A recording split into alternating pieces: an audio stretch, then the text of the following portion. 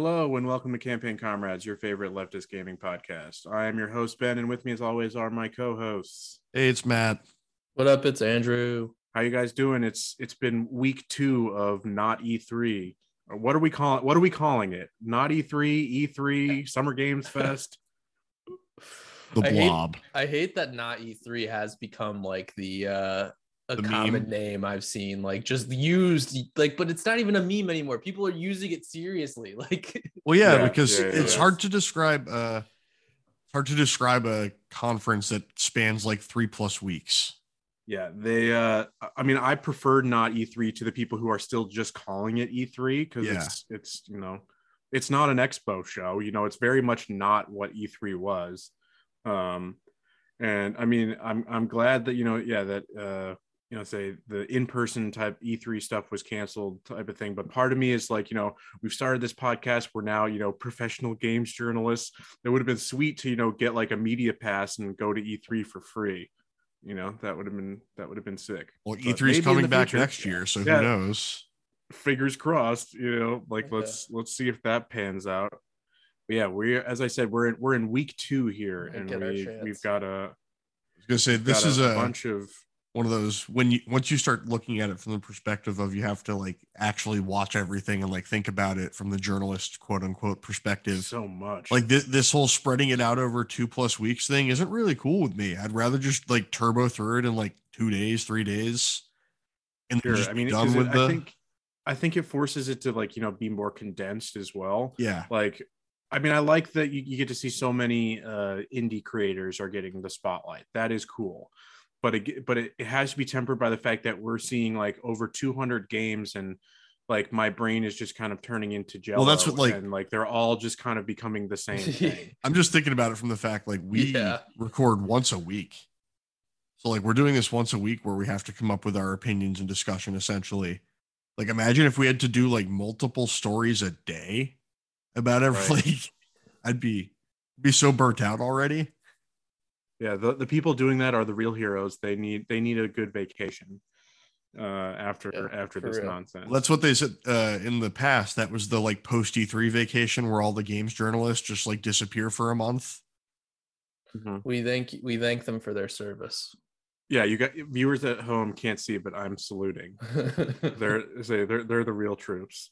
But so we're still we're in week 2 and things are seeming to slow down, but yet there's still like the people that are threatening us with more showcases later down the road. Yeah, Nintendo is holding an invisible gun to our foreheads. Yeah. So we'll see how this coverage continues. But it's what I've enjoyed the most is all the games that have had demos out to play. Demos, good. We cover. Yeah, free demos are excellent. We talk about this game as one of our highlights from last week's episode. If you hadn't listened, go check it out. From the Devolver show, Angerfoot. Man, I was playing that demo yesterday, and dude, it got my fucking heart pumping. Just like we were talking about it in the group chat, and Andrew was asking some like technical bits about it, like it's first person, right? And Matt just goes, yes, all you can see is foot and gun, and it's just the best description you could give to it. And man, it's like that shit is intense. It's so fun. It's like kicking down a door and killing this weird goon with a hand for a head while he sits on a toilet. Is just there is technically a bit of story involved.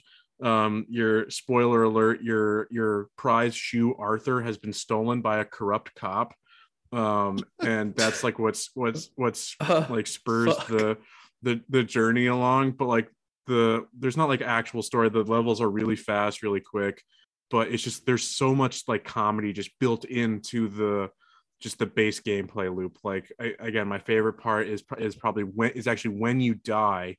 The enemies start doing like the crumping dance that you see in the trailer. Is the music's just bumping and they're just fucking going ham, and it's so much fun. I had to put it down though. It was too much at times, but I'm excited for that to come out. But Andrew, I saw, as I was logging off, I saw you logging on to Steam playing. What were your thoughts of Angerfoot? Yeah, getting all hot and bothered. from it. I loved it. I have had a very similar experience. I didn't play for long. I think I got like 15-20 minutes maybe of time in, but I totally agree. The music just does a great job of like hyping you up as you kind of start each room and take on another group of goons and do some kicking. But I think it's a blast. And the comedy, kicking someone in the face while they're taking a dump, always going to be funny. Like seeing the blurred out animations in the toilets. Yes, fucking funny. The blurred toilets are great too. So now I know why you were so tired. The tentacle arms.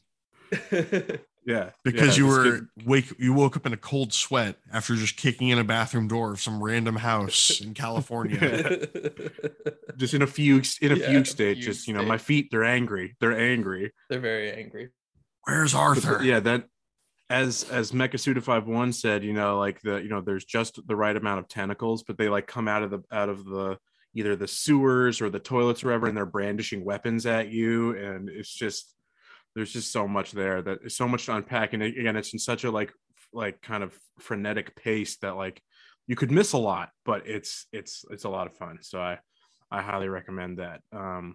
That was from last week, but there were plenty of games from the showcases that we'll be talking about today that also had demos, and I got a chance to play a few of those yesterday as well. So I will, I'll talk about those as they come up. But we're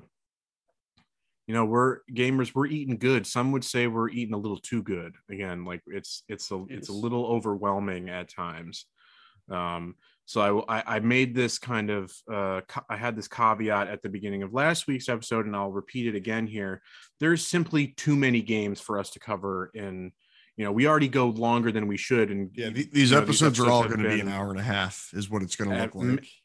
At minimum. So like it's, we can't nearly cover everything. So we'll do the best we can. We're really just focusing on. Hey, listeners, if you love and support us and want to hear us have opinions on everything, let us know and we can try to bring that to you.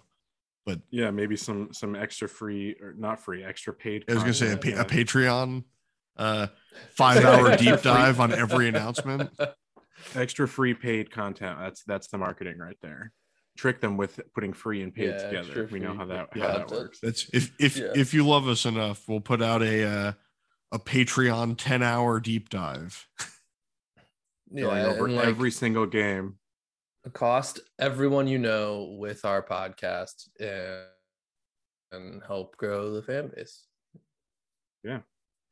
All right, so let's jump into it because again, we got a lot to cover. There were plenty of showcases here. Some that, as we'll get to, we're going to go in order from how they were released. Some we're just going to really glance over because they just kind of weren't for us. But not really making any judgment statement on the games presented there. No, we're judging them hardcore. Yeah. Hey, and anyone who likes them too.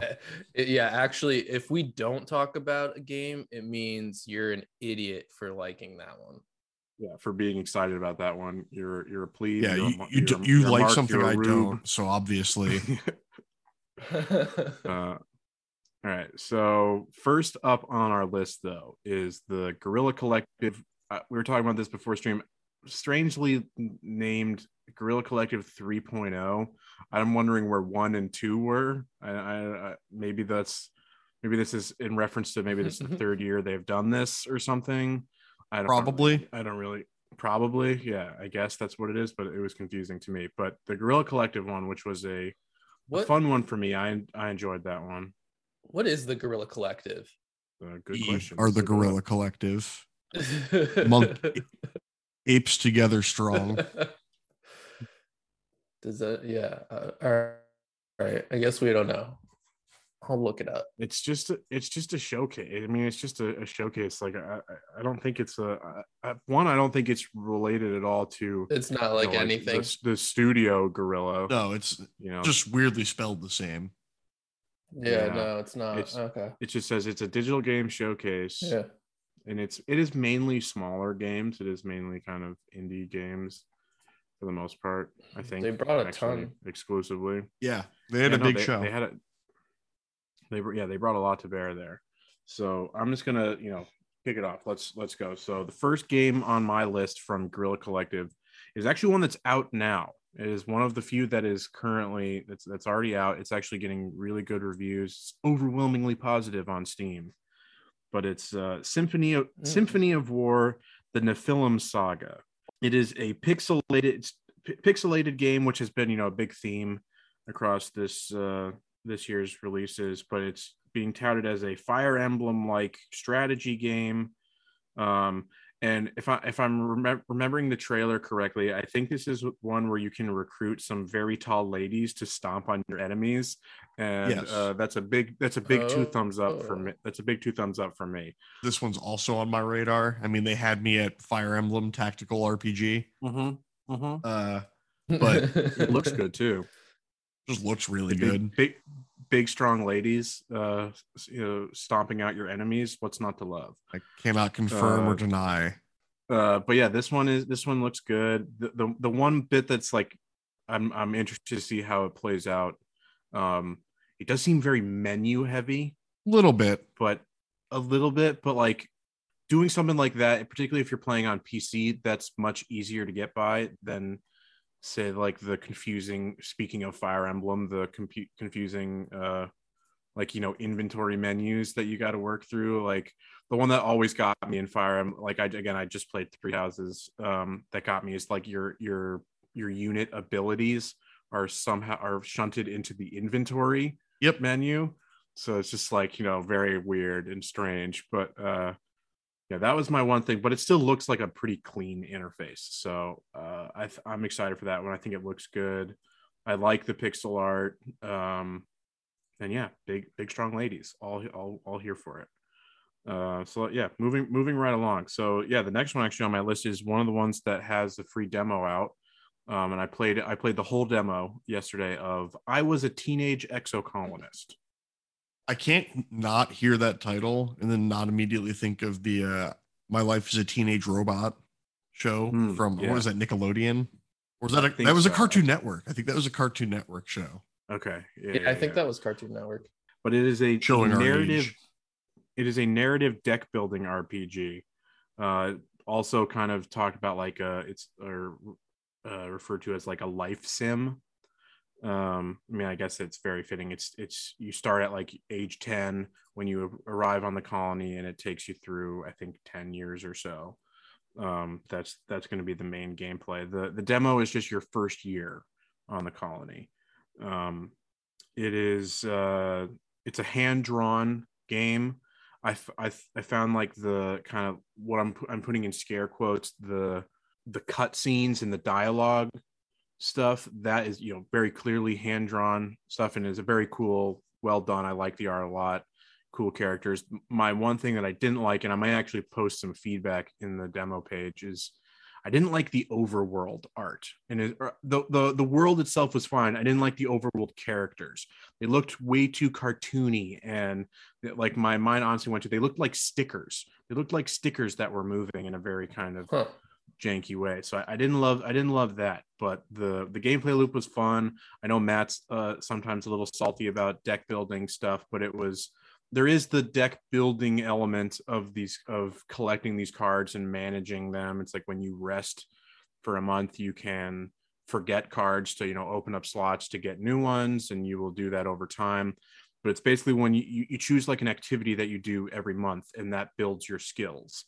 Which activity you choose is what skills get boosted. And then there's like a mini card game that and actually uses some kind of what you would kind of consider normal card play kind of things. You're looking for straights and flushes, of the same colors of ascending number value order. You get bonuses for pairs matched together and stuff like that. And you're just looking for a target goal. And I found it very it's very kind of soothing, but it's also got some kind of deeper psychological story elements. There's a weird kind of mystery that's unfolding. The player, it's like, has some kind of strange foresight that is predicting doom coming to this colony. It starts off before you've even made landfall. Not good. It's like the colony has been destroyed, and like you're being like someone is helping you, is rescuing you from the the burning from the burning habitat that thing. But so it's like trying to piece together what happens there and what leads to that, and maybe can you avert that and all that. So there's some strong elements. There's like a character dies very early on, like an NPC dies.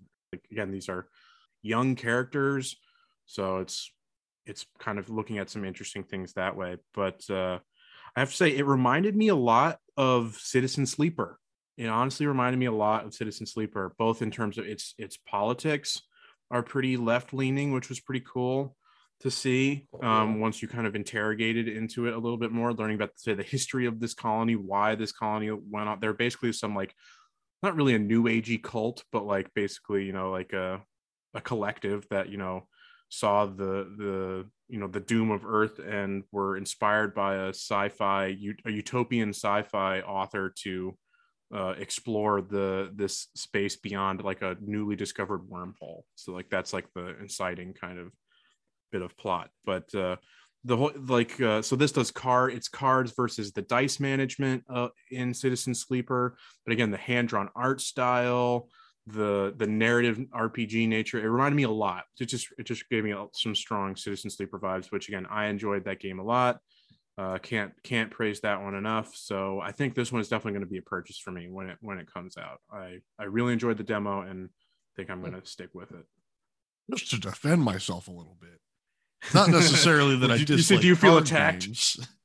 It's just that I've had bad experiences with certain card games, and if that's fair, it's one of those like I should probably like try them out again. It's been a little while. I'm not 10 years old anymore playing Kingdom Hearts Chain of Memories on a Game Boy Advance at family Christmas while mom is yelling at uncle. Yeah. I mean, yeah, the mechanics have advanced a little bit. Like they're definitely more streamlined. I thought it was fun. The cards weren't really the predominant aspect of it, for sure. It was there's lots of choice involved. There's again, it's the narrative is engaging. The game, it's like the card nature is really, and I think it even says in the demo, it's like a mini game.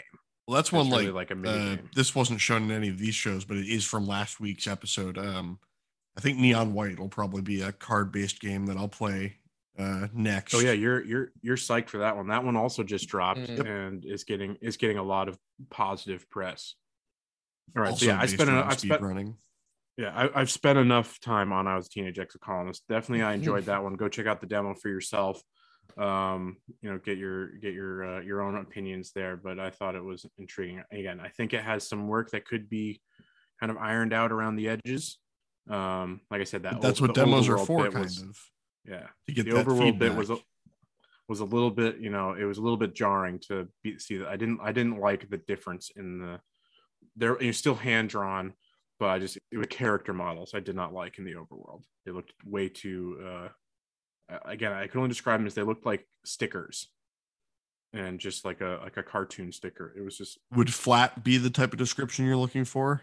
Yeah. But it was like flat, but then also like the proportions of the characters were very rounded and like very cartoonish.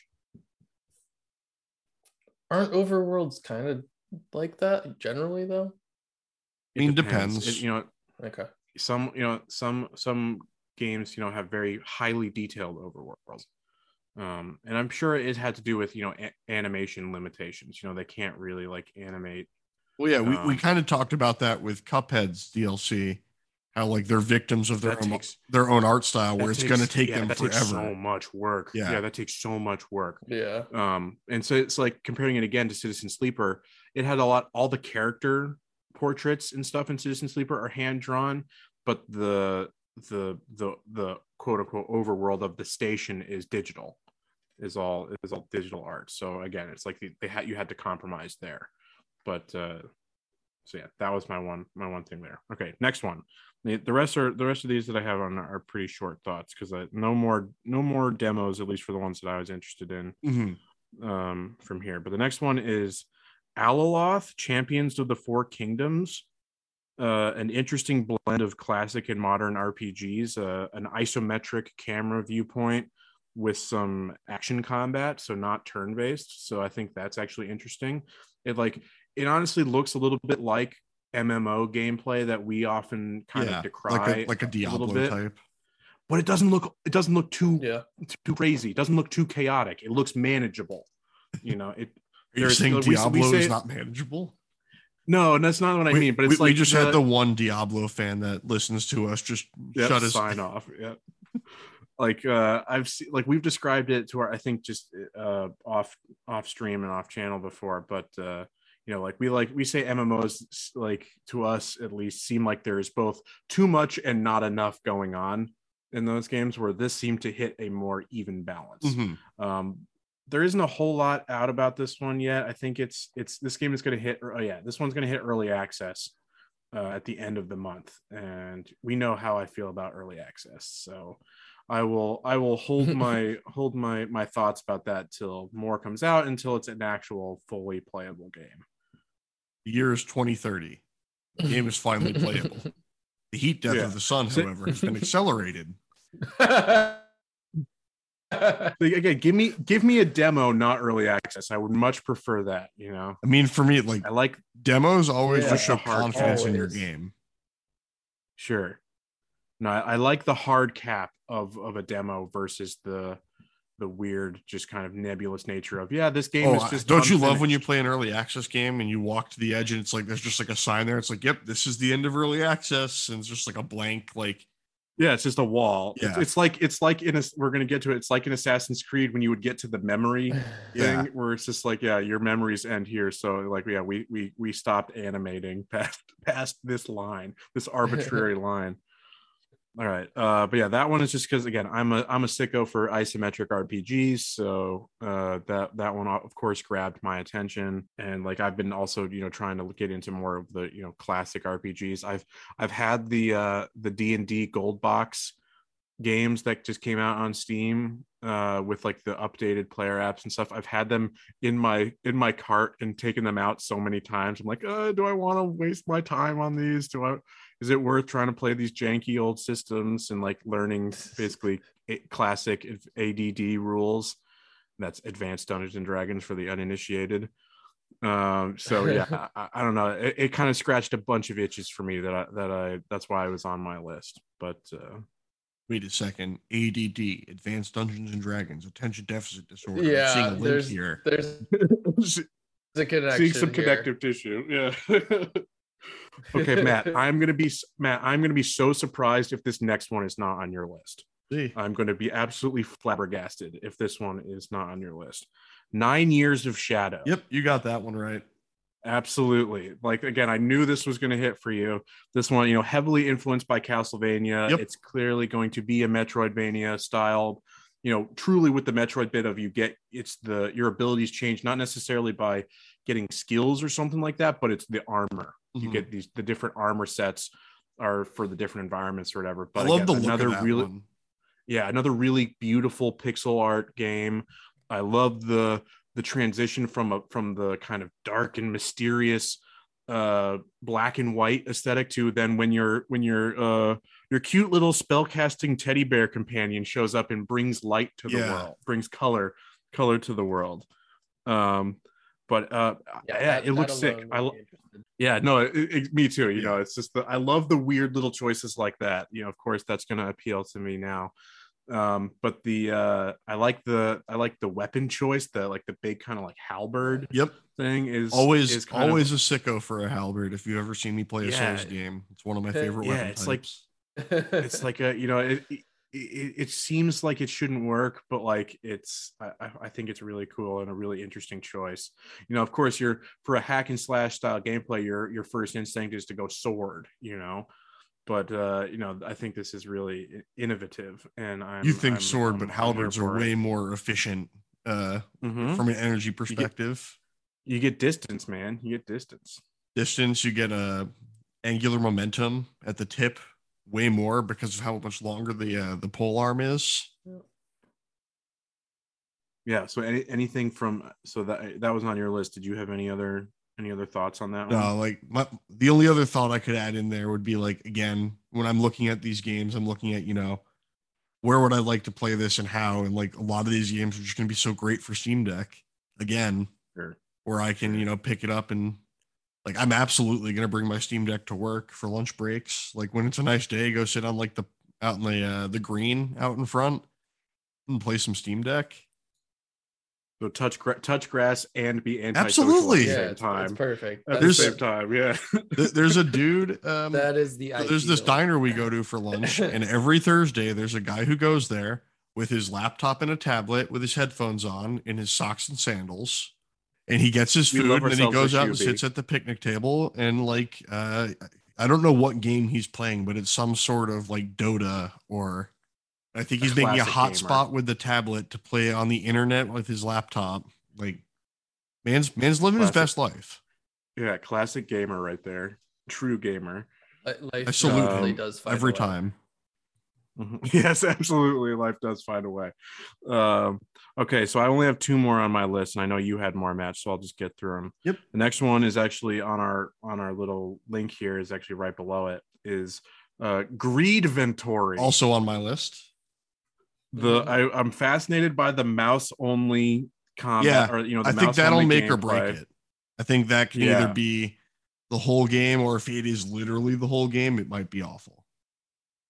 So like the one bit like that was actually shown in the trailer that I think was going to be endlessly frustrating for me is where the character is navigating through like a set of like, Indiana Jones blade traps. Yeah. And you got to, be super precise with the mouse movement. Like I just know I'm going to walk into those blades time and time again. Yep. And get chopped up to bits. Yeah. But it looks so funny. It's a send up of, and like satirization of, RPGs, particularly it is making fun of all of us loot goblins out there, but yet still I love that it's part of the fundamental aspect of gameplay is just still being a loot goblin, just incentivizing being an absolute sicko for useless, pointless loot. I was trying to think though, when looking at the gameplay though, it's like you see the character and he's like got like this weird backpack and like a bucket head helmet on, and just looking really slapdash. It was like some animation that was like it was very evocative of, but I could not think of what it was. Yeah, like just thought maybe you guys would if you know what we're talking about, leave us a comment in the review. Mm-hmm. But it looks really funny. It looks cool. So yeah, but you're right. It's the mouse only combat and that's the whole. It's gonna make or break it. Yeah. So we'll keep our eyes peeled for that one. Last one that I have here is Flat Eye. This is a story-driven adventure game set in a like futuristic gas station, where everything is controlled by corporations. So I don't normally go for the kind of management style. Yeah, I was gonna say there were a decent amount of management sim type games in this showcase, which didn't speak to me. It's a funny way of describing America. Mm-hmm. But yeah, I mean, yeah, it is. Yeah, that is the bit that interested me, is the the dystopian corporate sci-fi element. It's like you're running a futuristic gas station. And it's like the trailer is actually really good. It's like, in a way you're the most important person, in our society, because folks, we do live in a society, even still in the bottom text, the dystopian far future. But like, yeah, it's like, oh, you work well enough, you install a toilet module, that does enough business, you make enough money, you can upgrade it to a smart toilet. Once you have the smart toilet, it can analyze their shit. The data to analyze your customer shit. So we can add another corporate sponsored medical unit so that they can get all their maladies addressed there. So yeah, it's just a great like kind of critique of things like say corporatism particularly of things like the medical industry and stuff like that. So that really is what interested me about it. I don't necessarily know if I'd be able to stick with the actual gameplay element of it. I mean, being the management sim. I assume at some point you get to earn the furnace that runs on homeless people and just power your store that way. Yeah, the most efficient. We're not supposed to talk about that. We signed a contract. Now, yeah. Say, is this game set in future San Francisco? You mean San Francisco? Yes. Okay, so I think that was the last one on my list here. There were plenty more that looked, interesting enough, but nothing that really kind of really fully grabbed my attention. So I know you had more, Matt.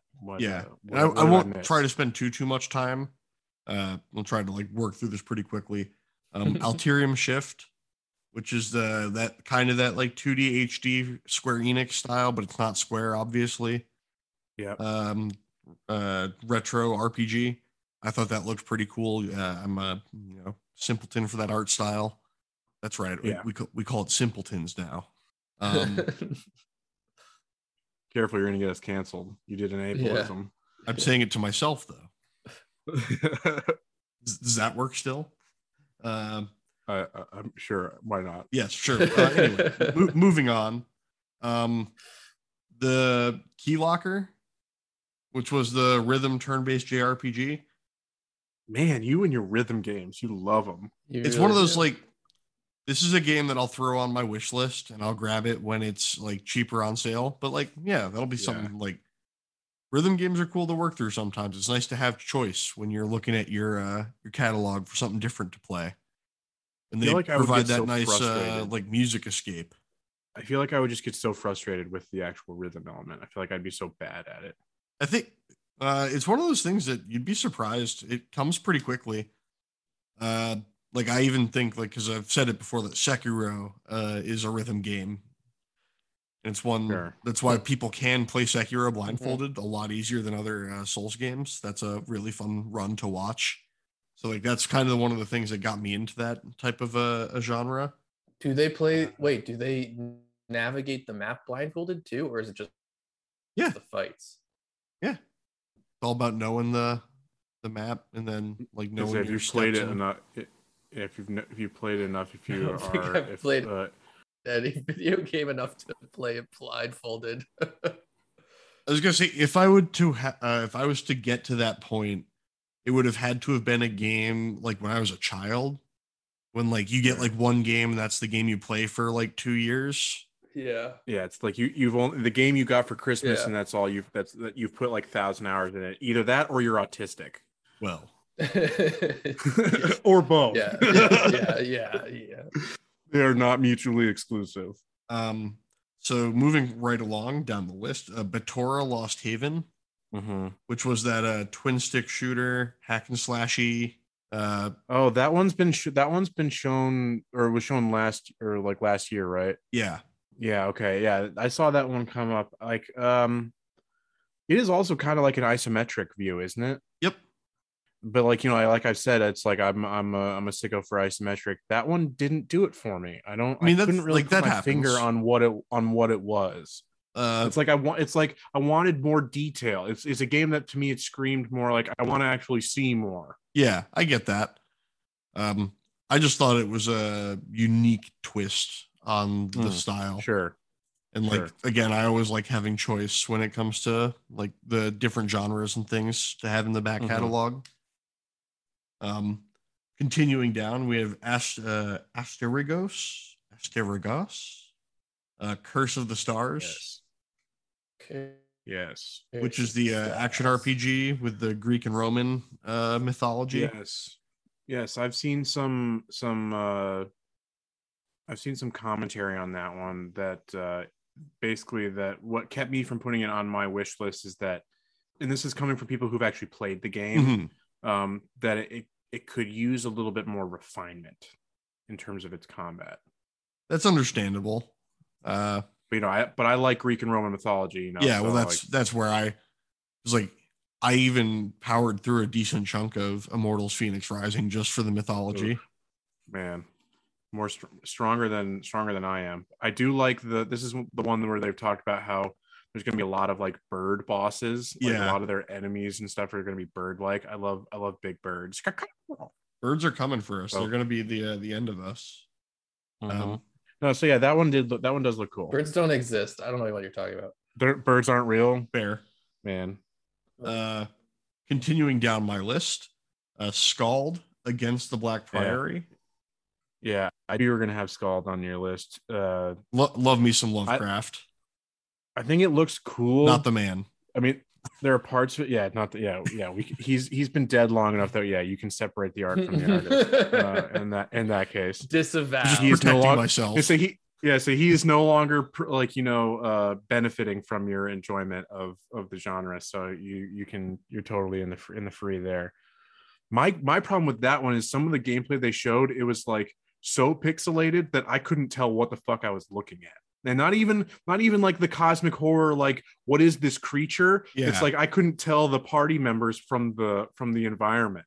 Mm-hmm. So like I get that. No, yeah, this is the cut scenes and that type of stuff was gorgeous. Yeah. But sorry, Andrew, you were gonna say something? No, I was just gonna agree with you on that one in particular. I definitely the pixel like gameplay was just too gone back a little too far. Yeah, it was a little too aggressive.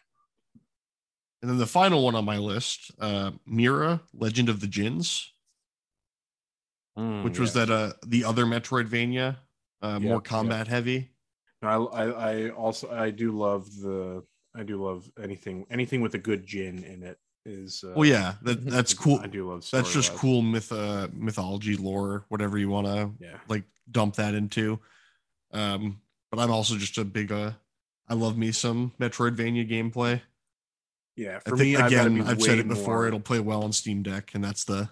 Yeah, I've got to be. I like Metroidvania games can be really frustrating for me. Yeah. So I always feel like I've got to be really selective with the ones I choose. So again, it's like the. Well, yeah, that's like if you're gonna pick one, you should try Hollow Knight. I should, and again, jumping ahead of ourselves, we'll get to some Hollow Knight stuff in the future. Foreshadowing, folks. Yeah. It's like poetry. It rhymes. Okay, so Andrew, did you have anything that we missed from Gorilla? No, there was a lot there, and there was a lot here. Nothing really grabbed my attention all that much, to be honest. A couple lots of retro inspired games. Yeah, lots of retro, which I don't love, especially when it's retro. Like I don't love the pixel look personally. I can appreciate it, but it's not that I don't find it enjoyable, at least as much as more refined, softened on it art style personally. But Daymare 1994 did pique my interest a little bit. It seems like a pretty fun classic 1990s 2000s over the shoulder third person action horror game. So I did. Oh boy, I hope it has a lot of those controls. Coming out, so I'm not sure. So I'm not sure if I'll end up buying this one, but it definitely looked like it could be a fun game, especially if it's on sale or cheaper than $60. Mm-hmm. So this is just a quick aside, just because I brought up the tank controls thing. If Resident Evil 4 doesn't have janky, shitty tank controls, we send it back. Just adding that out. No, same with the upcoming. There's no news for this, but if Mass Effect 4 doesn't have absolute dog shit controls for the Mako, again, it's a pass for me. That's part of the experience, fam. Okay, to go forward, I have to hold down a right trigger up on the D-pad and down on the stick. Completely counterintuitive, but it works. It feels good. And then to break, it's left trigger up on the stick and left on the D-pad. I'm holding back a single tear. Yeah, just like I'm having fun. I swear. Okay. So that did it for Gorilla, which I rate that one as a high up on my list for overall showcases. Yeah, they did a good job. Good. I thought there was a lot there. They didn't all look the same, even though there was a lot of pixel stuff, a lot of several Metroidvanias. But we didn't get like 6 games in a row that were all space survival horror. True. Yeah, but they all seem different from each other is the thing. Even the ones that they share genre or art styles or something like that, there's something defining. There's something specific about them. There is something different, new there, something to differentiate it from all the others. So that was a big plus for me. And we talked about it in the last episode. These being smaller studios and indie games and stuff like that. That's where we're getting the innovation. That's where we're getting the creativity. That's where we're getting new concepts. That's where we're getting fun ideas like a strange teddy bear who can cast spells. That's I'm here for it. But speaking of indie games and indie showcases, the next two that came up in the calendar are ones that we are going to skip over. The Wholesome Direct and the Future of Play Direct. Future of Play not to be confused with the Future Games Show, which will be the next one we actually talk about. But yes, you heard that right, folks. Campaign Comrade's not wholesome. Not wholesome. Yeah, not family friendly. But like, I have nothing against these games, and like they have a market. They have they have people who are going to play them and who are really excited about them, but they just weren't for me. And it's like, again, it's not the fact that they were indie games. Like I just said, so much of what stuck out to me throughout this whole 2-week slog has been the indie titles, has been the smaller games. It's just like, that's just not the games that I kind of gravitate towards. Time flies. Game of the year when? Absolutely. That one is high up on my list. I love that. So simple but so cool. Such an interesting idea with actually some cool commentary kind of behind it. But yeah, nothing spoke to me from Wholesome Direct and Future of Play. But let's be real here. Wholesome Direct showed fucking 90 games. That's insane. That's crazy.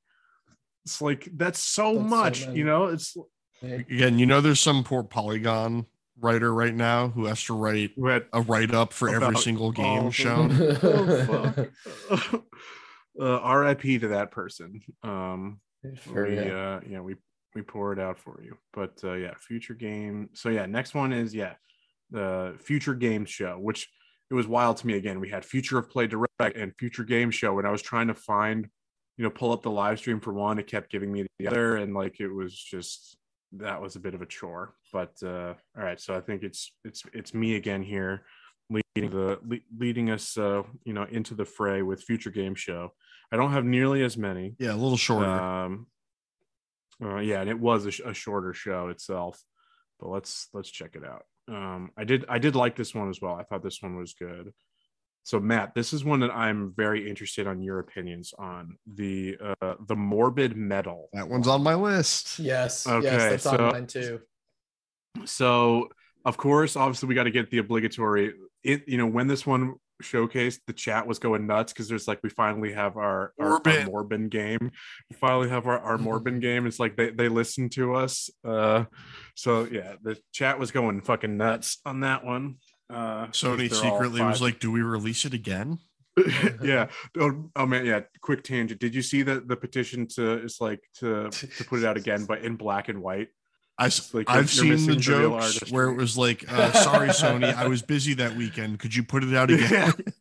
Yeah, I swear, we were all busy that weekend. We're like, we want to see it again. But yeah, so Morbid Metal looks pretty cool. This a hack and slash roguelike, which is, if for again, roguelikes are a genre that I have a somewhat tenuous relationship with.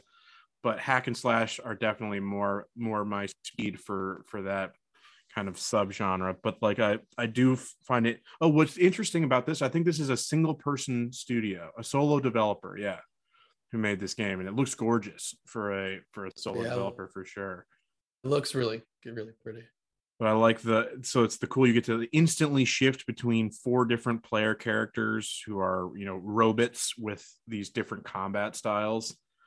So I mean, and I liked the kind of the samurai inspiration for the character design. But I was interested in this one, but I really wanted to get I was wondering how Matt was going to feel. But yeah, Andrew, I want your opinions too. This was the one that stood out the most for me in the showcase. Just like really spoke to me somehow, something deep down.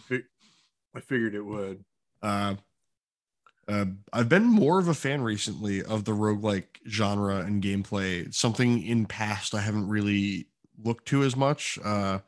Like there's a game Dead Cells, which is that Metroidvania roguelike that everyone really likes that I never really could get into just because I didn't like the random nature of runs, but I think Returnal has really opened my eyes to the way that that can be fun. And like I've been meaning to play Hades. I know that's one that you've played, Ben. Yeah, I never finished. I never beat it. I kind of regret not beating it. I really enjoyed it. It was really good. Yeah. But I think this one again just looks like it'll draw me right in, and I think I'm in for it. I'm here for it. I knew because like you who studied the blade, that would just absolutely speak to you. Yeah, Andrew, any other thoughts about Morbin Time Metal? Morbin Time Metal. I'll just say, dude, I'm impressed. This is a solo developer. It looks gorgeous. The game, the combat looks like it could be a ton of fun.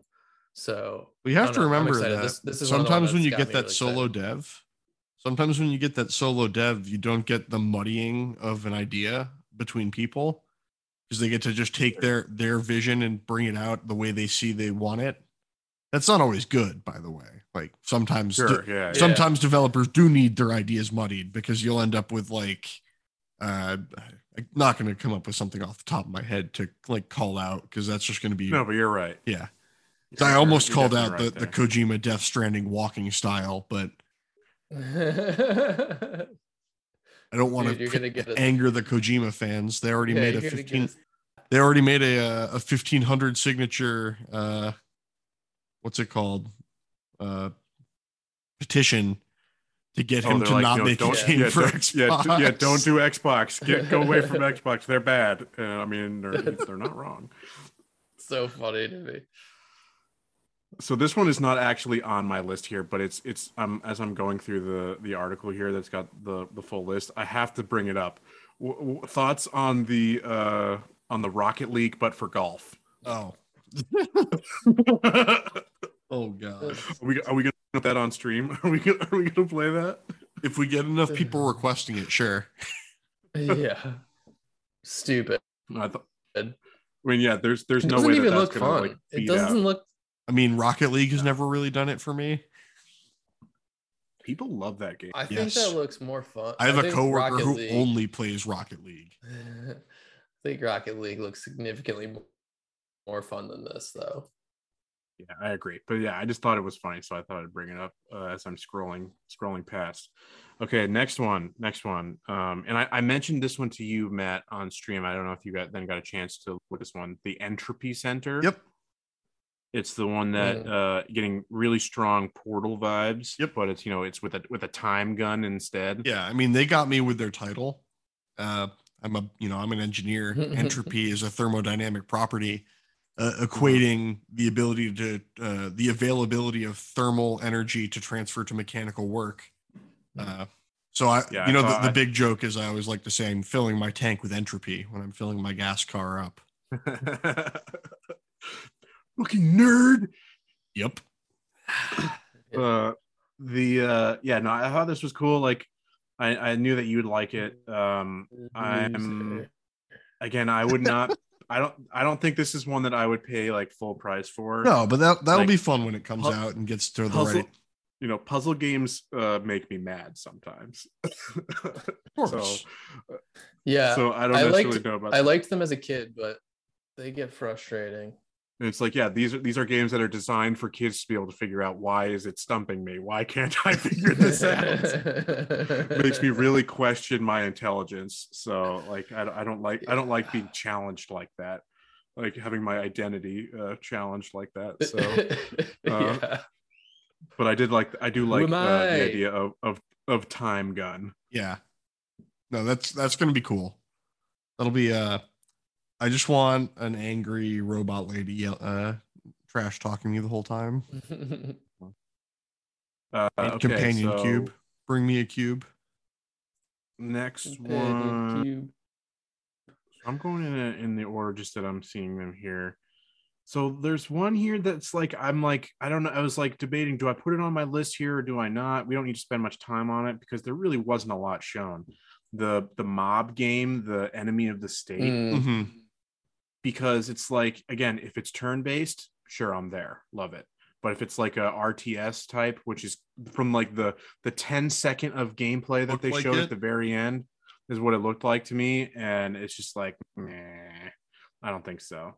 RTS games are just too stressful for me. Yeah, it's like maybe I'm gonna try Dune because Dune, right? Dune. We're always here for more Dune content, and that one's getting good reviews, right? So yeah, that's another game that's in early access though. Boo, I don't like that. But yeah, okay. So skipping past that one, but the one that is the absolute day one purchase for me from the showcase is Sunday Gold. Mm-hmm. Sunday Gold looks fucking sick to me. The art style is awesome, as they talked about, or as they are marketing it. Brutal turn-based combat. The art style and the character designs are really, really stylish, really, really interesting. So it's like, yeah, so it's a super stylish turn-based combat.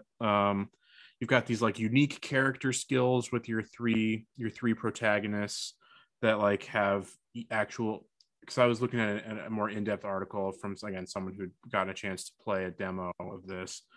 You've got unique character skills that actually have kind of emergent gameplay possibilities while in combat and exploration and that kind of stuff.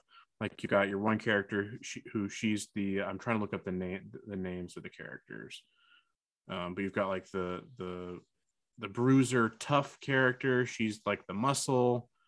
Then you've got the Gavin, the disgruntled ex-employee. Hank, the vengeful ex-con. So it's like Gavin is he's like got hacking skills, and Hank just looks like he wields a shotgun. But it looks sick. I don't know. There's something about it was really the art style that really first grabbed my attention.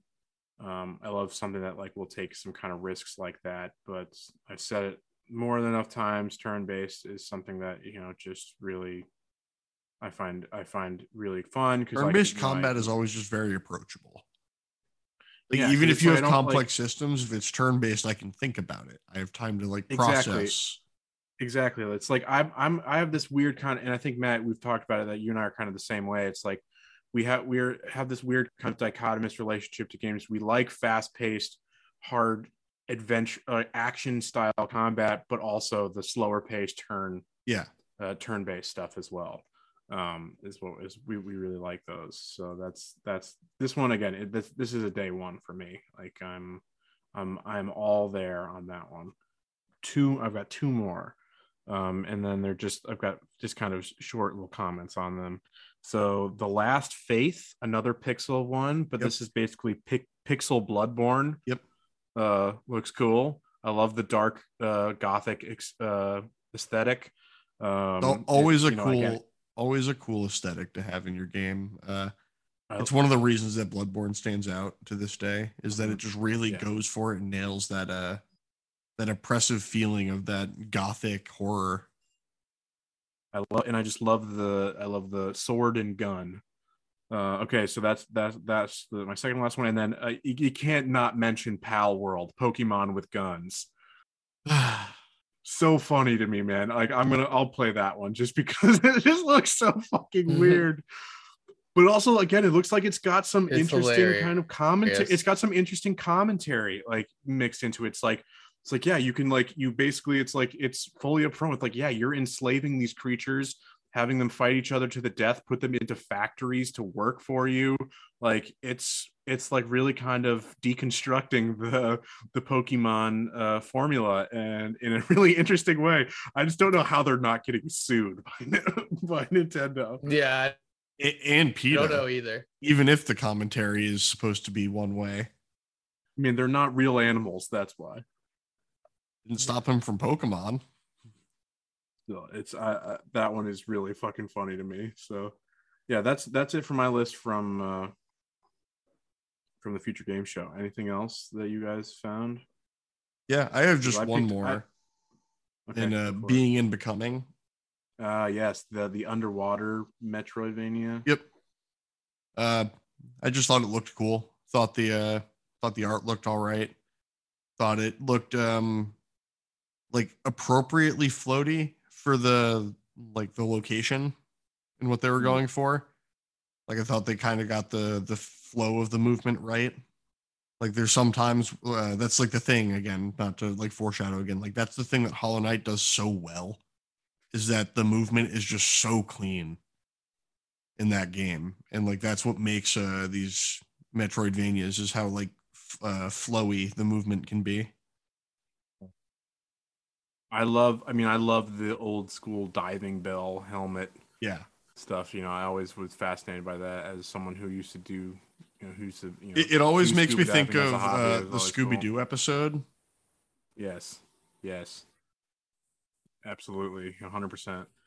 Yeah, Andrew, 100, anything 100. else? Because basically we missed a few there, but like we've basically covered most of them. Yeah, yeah, I'm gonna keep it quick. I thought Bright Memory Infinite, which is already out on PC, I thought the gameplay looked real cool and potentially fun to go through with the action combat stuff looked fun. Also can put your female character into some sexy outfits, so love that. And then the other one that we're getting lots of these, but ill did look like it had some real scary vibes. It was a quick trailer, only about 30-40 seconds, not minutes. But yeah, I really was intrigued by what they were doing with the body horror and zombie type thing going on there. So that one looked fun to me too. Yeah, but that was about it. You're eating good. I am. This non-E3, man. You're probably like looking at the say the best out of all of us here in terms of what's been on showcase. Yeah, no, definitely my vibe. All right, so we've only got like 2 real shows left, but let's the one that everybody is the big one. Yeah. The big one is here, folks. We streamed this on Twitch, so if you guys want to go check us out at campaign_comrades, check out VOD of us reacting live to the big Xbox Bethesda showcase. But yeah, I don't necessarily know if we want people to go see that, because they're just going to see me being a hater for like 3 hours. Just being massive haters. Big haters. Being a hater and playing yeah, Portal so yeah, we got the poorly. Xbox Bethesda playing Portal. Yeah, we got the Xbox Bethesda game showcase. So I definitely have a few that I liked here. I think we've talked about Redfall before. I mean, this is the first time we got to actually see gameplay, though. Yeah, so yeah, they opened it with Redfall, which we'd only seen the cinematic before, and we got a full 5-minute trailer for it. And I think it looks good. I'm a little less intrigued. This trailer lowered my enthusiasm just a little. I wasn't gonna judge it too hard because I was just waiting. I'm gonna wait to see like the actual upload of the footage, not the. Was this one beta footage as well? That's fair, Matt. That is. They said fair. It was beta footage, but this was a game that was supposed to release this summer. Yeah. Sorry, that's the hater coming out again. And it's pre-beta gameplay is what it says. Okay, yeah, I couldn't remember which one was the pre-beta. Launching in sometime in 2023. Did they even give a no? They gave no firm dates. Yeah. They gave no firm dates, I think, on anything. Yeah, this was just in the next 12 months these games are coming out. Yeah. Well, some of them did say early 2023, but this one just says 2023. But yeah, I thought this looked fun. We all like Arcane stuff for the most part, so people aren't happy. People, however, are not happy. The news that I've been seeing about it recently is people are really upset that it being a co-op. And well, here there's another comment to be made here, but say the co-op aspect of it, that progression in the game does not track it, or it only tracks for whoever's hosting the session. that it's Oh basically damn! saying it is Didn't realize that. It's an unnecessary mechanic to try to drive multiple plays, to try to drive engagement through Yeah. it, where it's like people are like the games that it's constantly being compared to, like Left 4 Dead and Back 4 Blood, and which which Arcane has been like, this is not Left 4 Dead, we promise. And but then they show you the cover art, and it's Left 4 Dead with a tape over Left 4 Dead that says Redfall. Yeah. It's like they're like, in those games you have an option. It's like if it tracks your thing, because they're saying like, oh, like we didn't want there to be like the incongruity of like you've played a lower mission or a higher mission before playing the earlier stuff or whatever. And it's like what they've done, it's like, yeah, so you played chapter 8 before you ever played the campaign on your own, and so that was your first time jumping into it, is like chapter 8. So then it's like when you then on your own playthrough get to chapter 8, you would just have, it's easy to implement, you just have the option to either replay it or skip it.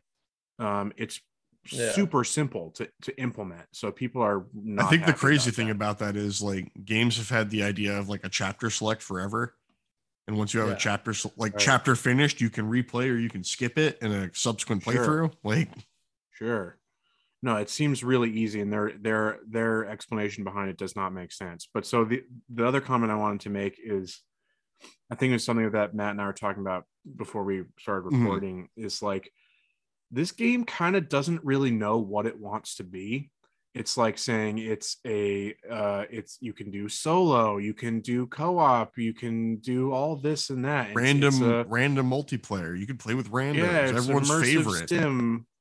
And it's just like that they kind of just have not really like set on a real vision. But like I think you were shouting out the Triple Click podcast hosts were mentioning how it's like they were theorizing, and I think they're kind of spot on here, that it's like the production of this definitely it was like started before it wasn't theorizing, the buyout. It was in sources with knowledge of original game development. Okay, I didn't know said that. The game was originally developed as a games as a service. And then when the Microsoft acquisition happened, Microsoft stepped in and wanted to change it from a games as a service to this more Left 4 Dead style. They just want story driven stuff, because it's like the one kind of bright spot that you can say that's like, I guess, good about Game Pass is that Microsoft is getting away from live service games, because that doesn't fit games as a service with the Game Pass model, with the subscription model. Well, so it's like they wanted this to better fit on Game Pass. Well, they did have a couple the Riot Games announcement in particular at Xbox, the showcase. They are giving free games on Game Pass, but with like the full Hero Pass or whatever included. Yeah, you get bonuses. Yeah. Because like Valorant's a free to play game. That still blows my mind that people might potentially play a free to play game on a paid subscription. Yeah, no, that's a miss for me. Absolutely. Thank you. That's enough on Redfall. I'm still interested, but I would agree with you, Andrew. It lowered my enthusiasm. Tempered my expectations quite a bit. Yeah. All right. I know I'm gonna skip a couple that I know you both are interested. It's fine. In. So actually just one. So the next one, purely, there's really only one reason I'm talking about this game, and that is 2 words: Rat Tsunami. That is. Oh man, I'm fucking pumped. So I kept this one off my list just because I'm pretty sure we've seen this in other game shows. So I didn't want. We saw it in Tribeca, but still, I think it's worth talking about again. I got my copy of the first one of Innocence, so I'm excited to play that. Yeah, and it's Rat Tsunami. Rat Tsunami. It's just going to be the streets of London in 2035. Yeah, our future. All right, so I will say let's wait off, and let's wait off on the the real big ticket item until we'll hold that one till last. Let's give everybody a chance to get through things. But yeah, what else is on your list? Yeah. So then the next one for me moving down is gotta be shout out this isn't something I'm gonna play because I'm not gonna play Forza ever, but I thought the Hot Wheels DLC looked cool. I was a big Hot Wheels guy as a little tyke. So Wait, seeing the cars, you don't and want those to talk tracks about how looked they pretty dedicated fun. like 10 minutes of their conference to the backgrounds of Forza Motorsports Forza 5? Motorsports 5 with ridiculous. What game was it Absolutely that they were talking hilarious. that people were saying like, oh, like them showing all this was actually their way of showing, oh fuck, what game was it? Because that's using the same engine as Forza. Was it Is it going to be Elder Scrolls or I don't know why they'd be no? I using don't the think same it's. engine when No, Elder Scrolls is Bethesda and Forza has been Microsoft forever. Yeah, no. So that wasn't it. That wasn't it. So fuck, what game was it? They're like saying like people were saying like, oh yeah, like this is their way of showing us without showing us what X game is going to look like because it's going to use the same engine. It's like, yeah, how's that copium taste? I was gonna say that just yeah, sounds like for setting real. yourself up for disappointment. Yeah, man, I wish I No, could remember what game they were definitely, talking about. definitely some copium there. All right, but the next game that I really want to play, that I'm interested in is Scorn, and I don't know if either of you are very much Ooh, interested. so gross. It looks so gross, but like I just love the idea of bioweapons and like organic guns and things like that, and I do like the body horror, even though it is disgusting, but it looks absolutely yucky. yeah, and I mean, it's got that HR sometimes people Geiger, like a little yuck. HR Geiger like organic machinery. Oh yeah, very much. Yeah, as someone who likes all those body horror flicks like Saw and Hostel, this scratched that itch, so I'm excited to check that. All right, and then my final, I think this is gonna be, oh no, I got two more. Flintlock, which I think Ben is interested in as well. Siege of Dawn. Yeah. Matt, I'm not sure there. if you were as well too, but yeah, I thought so too. This looks sick. I really think looks like a fun like fantasy. The magic with the fox friend looks RPG. I don't even know what it is, but the RPG. I'd say it's probably an ARPG. Combat with the fox guy. Yeah. So that's when the combat when with we were fox, streaming your this little fox friend who cute looks awesome. When we were streaming this, I was saying that it was giving me that like God of War vibe because of the axe gameplay on top of the fox kind of acts like boy, where it like can like stun opponents for you, or like I bet you it's going to control very similarly. But I did think the traversal like jump like thing with the triangle on screen looked really cool. I was reading a little bit more into it and saying like how that's going to be, you're going to develop that over time. It's like the first time you go to a place, you're not going to have those like triangle things that how you traverse, and then you eventually are like building these networks of how you traverse. And so you were worried about the gameplay of the building your kind of like your base or whatever, or you thought it was maybe like you're building too many bases. It's one base that follows you around. It becomes essentially like a caravan. Okay. So it's only you're only building one. I don't want to do like a town building simulator. Yeah, no, that is not. It is not that. So I saw some really good commentary on this that I want to shout out here. It's like the core idea of this game is that the gods decide to basically wipe out humanity with the discovery of black powder.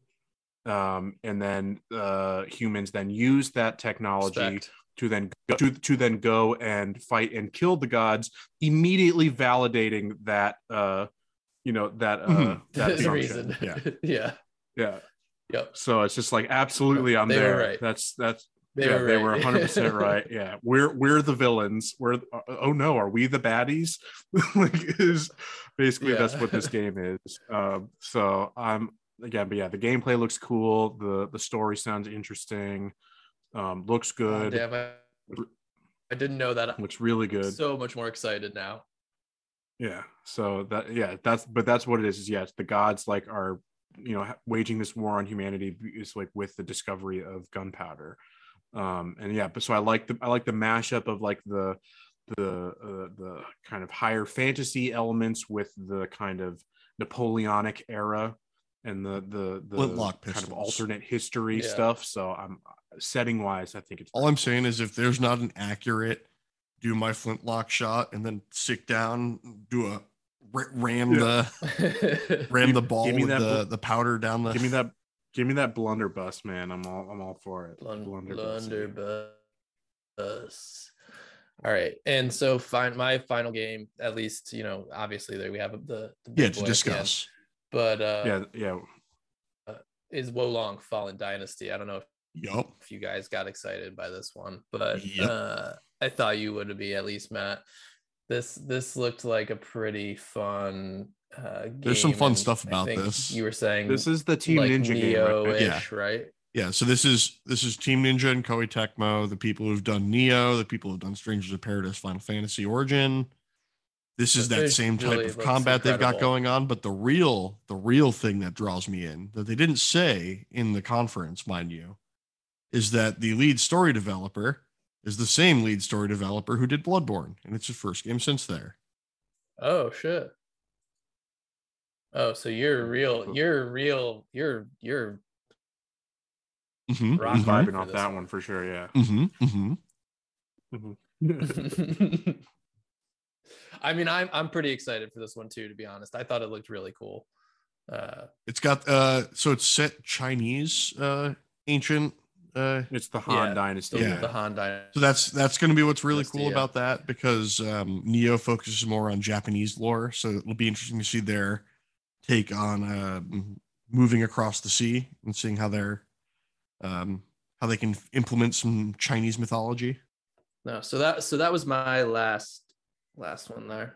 Cool. Yeah, I've only got one more. So Matt, you go. So I'll feel free to start it up with first off, if you're gonna show me Hollow Knight Silk Song and not give me a goddamn release date. Oh my god, dude, people are fucking pissed. They're living. Oh, you want to know what makes it even like? So there's the whole like they announced at the beginning, everything we're showing here is releasing in the next 12 months. And then they put that graphic up. By the way. Yeah, I saved it, by the way. They put that graphic up that showed all of the games that were coming out in the next 12 months. What game was conspicuously not in that graphic? Oh my god, I didn't even. Hollow Knight Silk Song was not on that graphic, my friend. Man, we're holding them accountable here. And again, all this trickery, man. It's that there was so much trickery involved with how because they had a lot of their marketing, all this stuff. So they had a lot of marketing gizmo where it would be like 3 different tiers of like Xbox console exclusive, means this is an actual Xbox exclusive. Oh god. Then there was Xbox console launch exclusive, which is the Sony timed exclusive type deal, where it's Xbox first, then it'll come to Switch or PS5 or whatever later on. And then they just had a bunch of games that they showed off that were multi-platform that they only showed the logo with Xbox Series X and S. But those are all like Wolong is a multi-platform game that had a lot of people confused initially.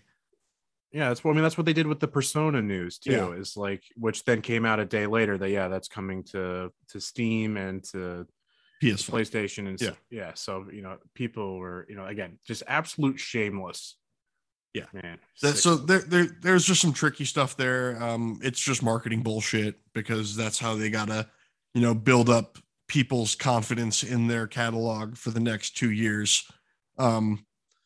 Moving past that, so Hollow Knight. Don't show me footage if you're not going to give me a fucking release date, please. Sorry. Love Hollow Knight. I just want to play the game. But here's the thing: if they didn't show that, just like if they didn't show gameplay for Starfield, the game that we'll get to, they would have the people in the event would have rioted. Also true. Pentiment, the Obsidian game. That one, it's grown on me since my initial reaction. I was very much a hater, but it was mostly because this is what you're showing off instead of Avowed. But I get it. Different teams working on different projects, and this is probably, I don't want to say the B team because it's negative connotation. But this is probably not the Avowed team or the Outer Worlds 2 team. This is probably a smaller group. It looks cool, though. I like the art style. Like I said, it's growing this is on the me. last one that I had on my list that wasn't covered already. I really enjoy the illuminated manuscript art style. It's going to be like it's a murder mystery, a narrative game, and it's again we can temper it, at least like we're super critical of the subscription model and Game Pass as a whole, but it's like there are these small glimmers of possibility and of what Game Pass allows. It's like without being, without something like Game Pass, Obsidian would never have been able to put out a game like this. Probably not. They would never have been able to put the resources into a smaller game like this. A big studio like Obsidian would only be able to do those big, already profitable and bankable IPs. So there is something to be said for it. But this was the one that I was interested in. But yeah, continue, my friend. Yep. All I had in addition to this was just want to call out Persona 3 Portable, Persona 4 Golden, Persona 5 Royal, all coming to Game Pass, also coming to the Windows Store, and then, like we said, also coming to Steam and PlayStation 5. Persona 4 Golden is one of my favorite JRPGs. When that came out on Steam 2 years ago, it was instant buy for me immediately. I spent so much time on that game on PS Vita. Persona 5 Royal is also a beautiful game. I haven't finished it yet. I really need to finish that game. Really? I played that for a bit on stream on my solo channel for a while. I remember that, yeah. But it just wasn't a good fit, I felt like, for stream, the way that the gameplay works. I kind of just put it down and moved on to other stuff and never picked it back up. And then Persona 3 Portable just coming to modern systems is cool. It's nice to not lose games to time. Yeah, these corporations, they remind us time and time again that they, say have no, that they don't take game preservation seriously, and that, it's like that they have little incentive to do so, and which is, this is not legal advice or everything, but it's always ethical to pirate older games. Yeah, I was going to say my opinion has always been in game. In the game, of course, yeah. I was going to say my opinion has always been, if the hardware that it was originally launched on has been out of cycle for multiple iterations now. Yeah, no, exactly. But to wrap up my Xbox Bethesda before we speak about, the thing, I just talk about they brought Hideo Kojima out there to basically just like finger gun at the camera and say, like, I'm making a game, guys. Yeah, not telling you what it is, because it's not the overdose one. No. It is something different. Yeah. But not going to tell you what it is, but I got an idea. Yeah, and then the Kojima sickos got all like, oh my god, he's going to make something for Xbox. Oh my god, it's not going to be on Sony. Make him, he's greedy. He's falling for money. It's just like, dude, let him, like, he's being a quote unquote auteur. Let him do his thing. Like, he's not working independent. Like, he's independent of all of these other studios now, and he's not going to let one person buy him. And like, yeah. Hilarious. That's enough about that, though. Let's talk about the closer. Yes, it's time. Oh boy. I gotta say, this game doesn't evoke much emotion one way or the other for me at this point. It's a big old meh for me. Yeah. So yeah. Like, I mean, it's just more Bethesda. Like, the second they started talking to NPCs and the camera zoomed in and they centered on the screen and their eyes stared into my soul, but there was nothing staring back. Like, yeah, man, that's a huge bit for me. It's just like, I am kind of tired of the, just like you engage an NPC and just everything else in the background falls away and you're just staring at them in every single NPC in the same profile. It's lazy storytelling in the sense that, like, movies and TV have figured this out long ago, that you can't have two characters dialoguing on screen and not have them like doing parts of their life. Yeah. It's like it's unnatural. Unnatural. I mean, like, we don't like to give praise to Aaron Sorkin here either, but the walk and talk. Yeah, the walk and talk. It's engaging. It's engaging, It's more engaging than the regular, than just the standing still in a room back and forth. Well, yeah, it's like imagine like talking to a mob boss and it's just zoomed in on his face. You're just talking to him. But if he all of a sudden mid conversation starts like ruffling through a drawer and then pulls a gun out and puts it on the desk, like you've got more of a like right. there's something going on weight there. Yeah. But then just dude, the gameplay just looked fucking boring. Like the joke Skyrim. has been made. There, I made the joke the joke has been made a million times, but like, man, it just looks like it's been done before. This is supposed to be like, a great leap forward for RPGs, and it just looks like the same. It looks like Fallout in space, but like and then it's like things like the gunplay looks so that was probably the weightless worst part to me, was that nothing felt like we said it last week, nothing felt like it had impact. Like the man was firing like lots of rounds into this alien creature, and the only indication that the creature was getting hit was a health bar going down. Yeah, because like you made this argument that it's like, yeah, sure, a futuristic gun, maybe it doesn't have that much recoil, but there's the whole idea of stopping power. Yeah. That like, if there's no recoil on the gun, there's going to be impact on the target. Yeah. And it just doesn't look real. It doesn't look like something's happening. In engineering, we call that term impulse, and that's the ability from an object in motion to impart momentum onto another object. It's the pool ball. Billiards is how it's usually shown to college kids. But like a bullet moving with speed and velocity is going to impart that onto the thing it hits. And like you're going to like there's going to be like a stop for a second, or you're going to see like their muscles like twitch in, or there's got to be some sort of reaction to being shot. And if you're going to say they're shooting lasers, well then the creature still needs to react to being hit by, searing hot lasers. Yeah, agreed. And like I literally it's just Fallout, but it's not post-apocalyptic. It's space. It's just space Fallout.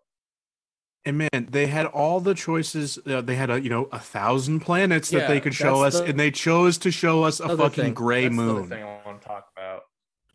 A gray moon. But like, okay, that's what I do want to talk about that though. The 1,000 planets thing. What do you two think of that? So remember how I typed in the group chat? Is like, I wonder if Todd Howard is like seeing the negative reaction to that. Like, I wonder what's going on. Oh, he saw it, man. Because he in a recent interview, he had to like kind of backtrack, and it's like, this is like the most handcrafted stuff we've had in any RPG to date. We've got over 200,000 lines of dialogue, but like, all these planets are going to be procedurally generated. I hate to be that guy. They're going to be some level of same level of boring. Todd Howard has never lied before, right? He famously can only tell the truth. So, I am not impressed. Like, there's something like, but then there's 1,000 planets, but then there's only 4 handcrafted cities to explore. No, it's more than that. Are you sure? I recall seeing that there was 4. I thought it was like 40. I don't think so. I'm pretty sure it's 4. I'm pretty sure it's like in the story there are 4 cities. And it's just like, if again, it's 4, it's like, that's bullshit. It's like, give me like 15 planets, that's too much. Like, I'm not going to explore everything. So my whole thing is like, if you want to be realistic, let's just like speak from a realism term for a second. Galaxies, universes, they're filled with thousands of planets that have nothing on them of any interest. So if you're going to have to like, if you're aiming for sort of realism, you're going to have planets that don't have much on them other than maybe resources, maybe a couple. Oh, and that's the argument. That's the argument that people are making. It's like, oh, the majority of those 1,000 planets are just going to be for resource harvesting.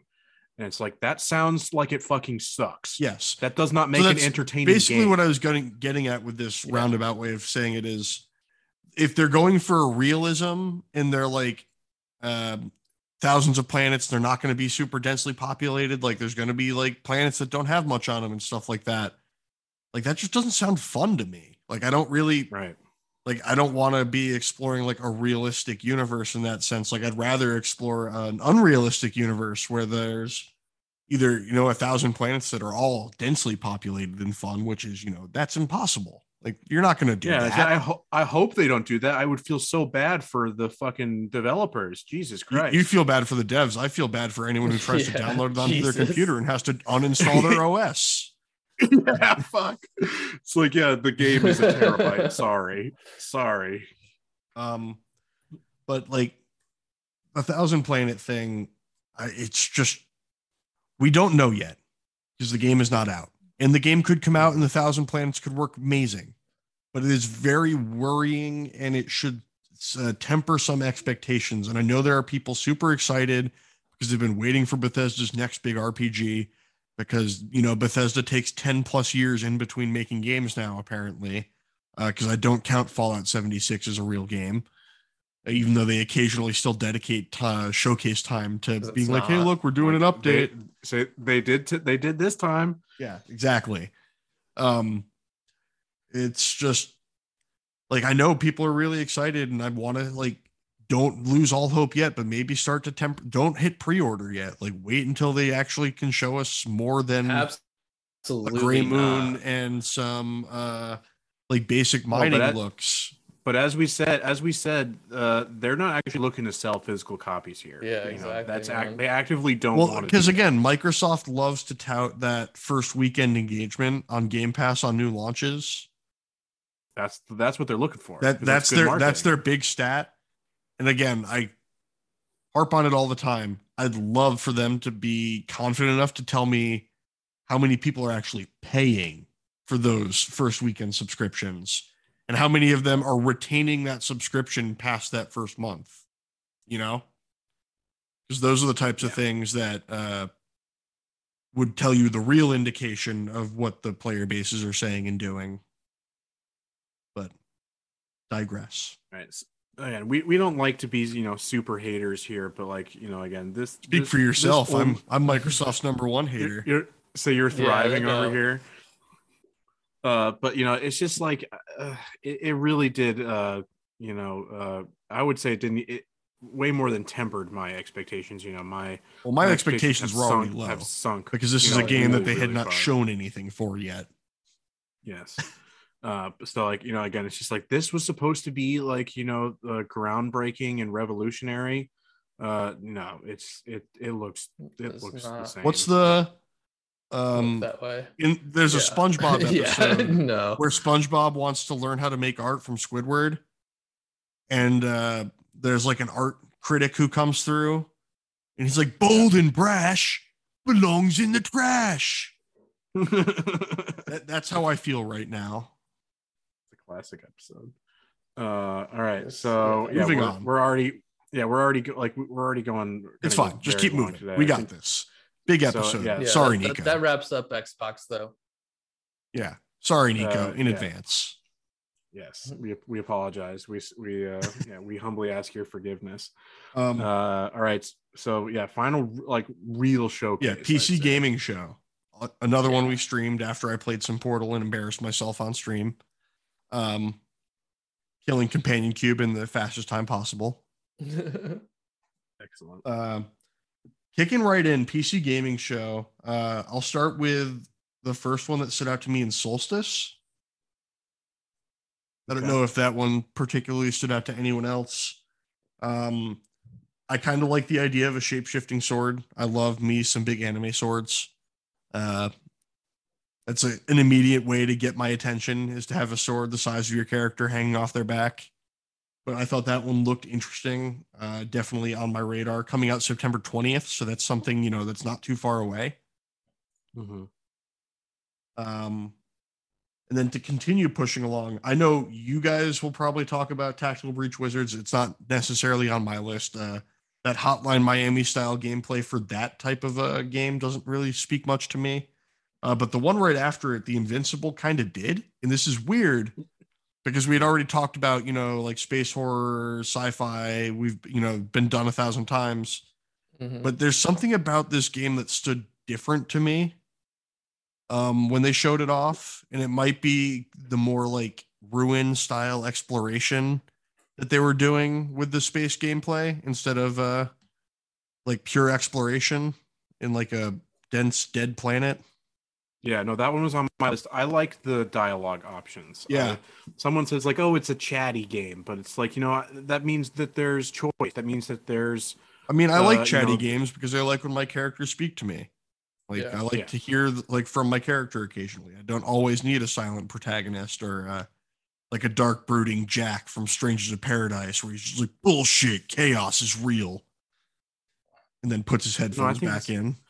I think this looks good. This one was the first one on my list as well. I was interested. I liked the machinery. I thought the machinery looked cool. This one looks cool to me.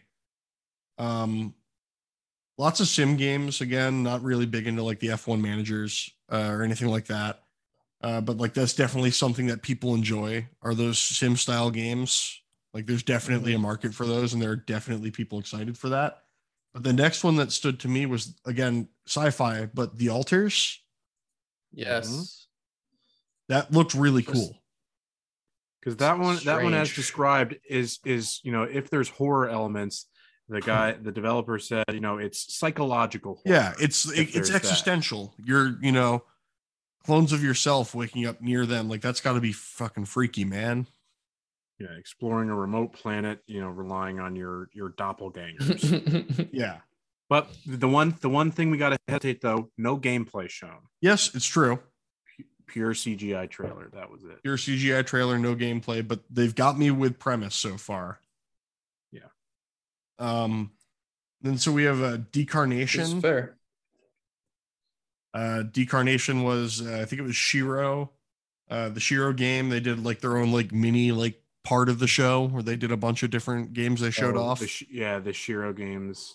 And this is Decarnation was like a pixel arty horror. It had the like kind of like that Doom, like the classic Doom demon look to it.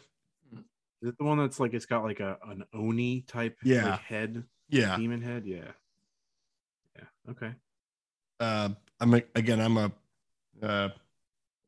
redacted term for the pixelated games like that. And I thought that was cool. I thought their whole little bit was interesting. It was cool to see them show off what they called the Shiro Unlimited, their by indies for indies publishing label. Like always cool to see stuff like that, getting to show off their first game. Fallen right up, System Shock. Good to see more of that coming about. That's for people who don't know, System Shock. Yeah. So System Shock is where BioShock originally started. BioShock was going to be a System Shock sequel, or in the System Shock family. I don't necessarily know if it was 2 or 3. Huh. But it devolved into its own game. But it kept the shock aspect in the title for like the homage to where it started. But System Shock looked really cool. Looked really like kind of gave me like the Black Mesa type upgrade visually vibes from like Half-Life 1 to Black Mesa. It kind of looked like the same type of a graphical increase. Like always cool to see older games like that get the coat of paint that might be able to show them as what they actually are. And then continuing on, we're going to move to Agent 64. Oh, yes. Yes.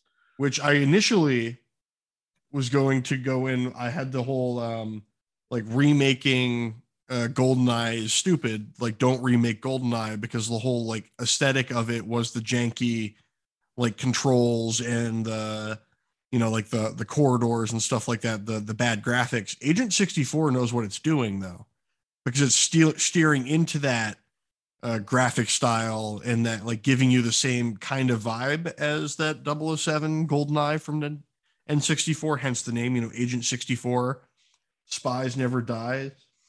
Like, yeah, I like this purely for what it's doing in reference to GoldenEye.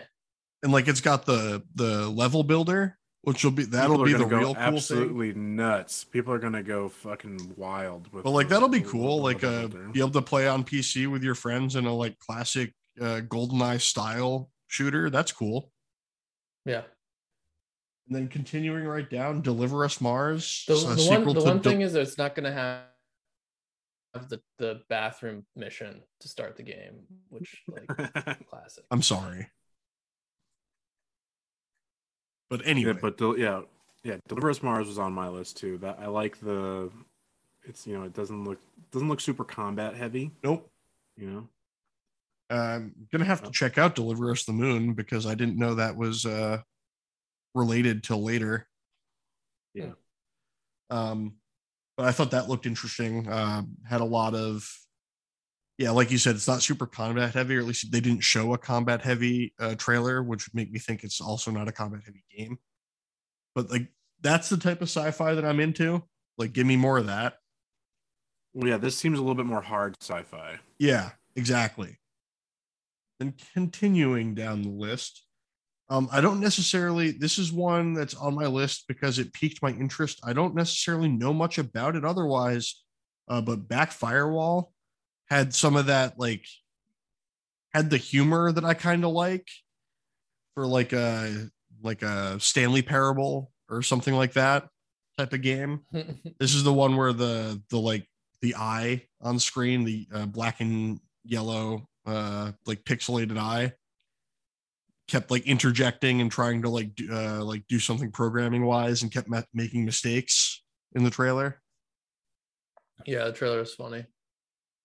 But then to finish, the only thing of note for me was I thought the Half-Life Alyx levitation mod looked really cool. It's really fascinating for me to see people doing a mod for Half-Life Alyx like that. I would think modding in VR would be very difficult. But it looked seamless. It looked like the rest of the game. Oh, it looked good.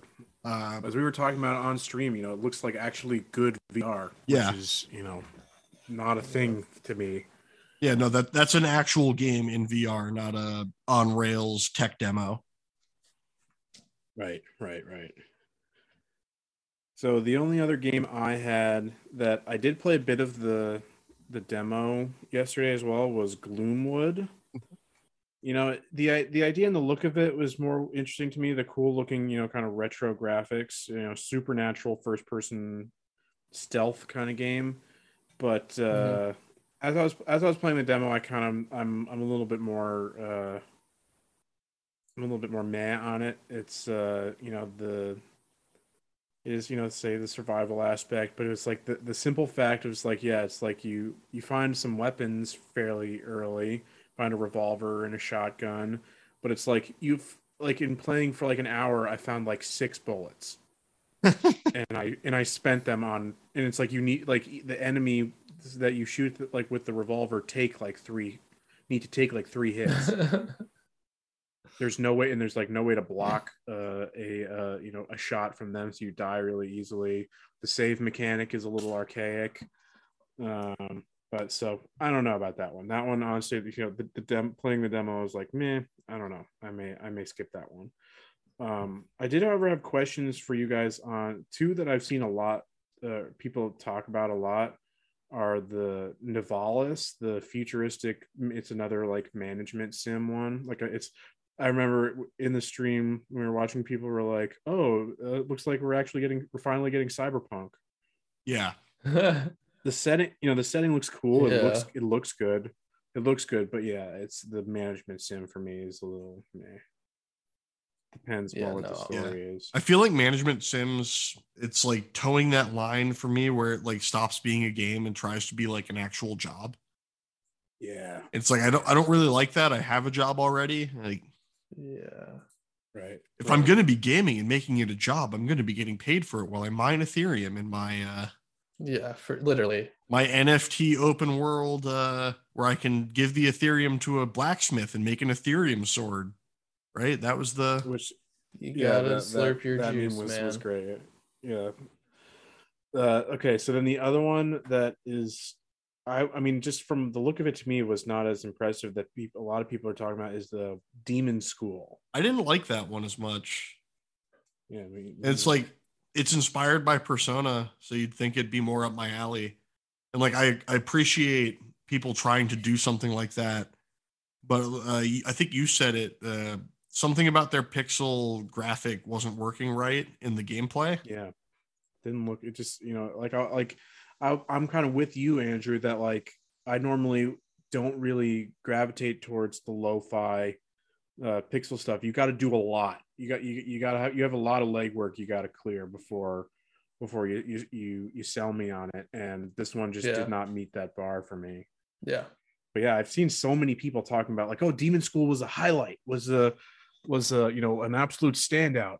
Persona fans are in the millions and they're sickos. Yeah, they cannot be stopped.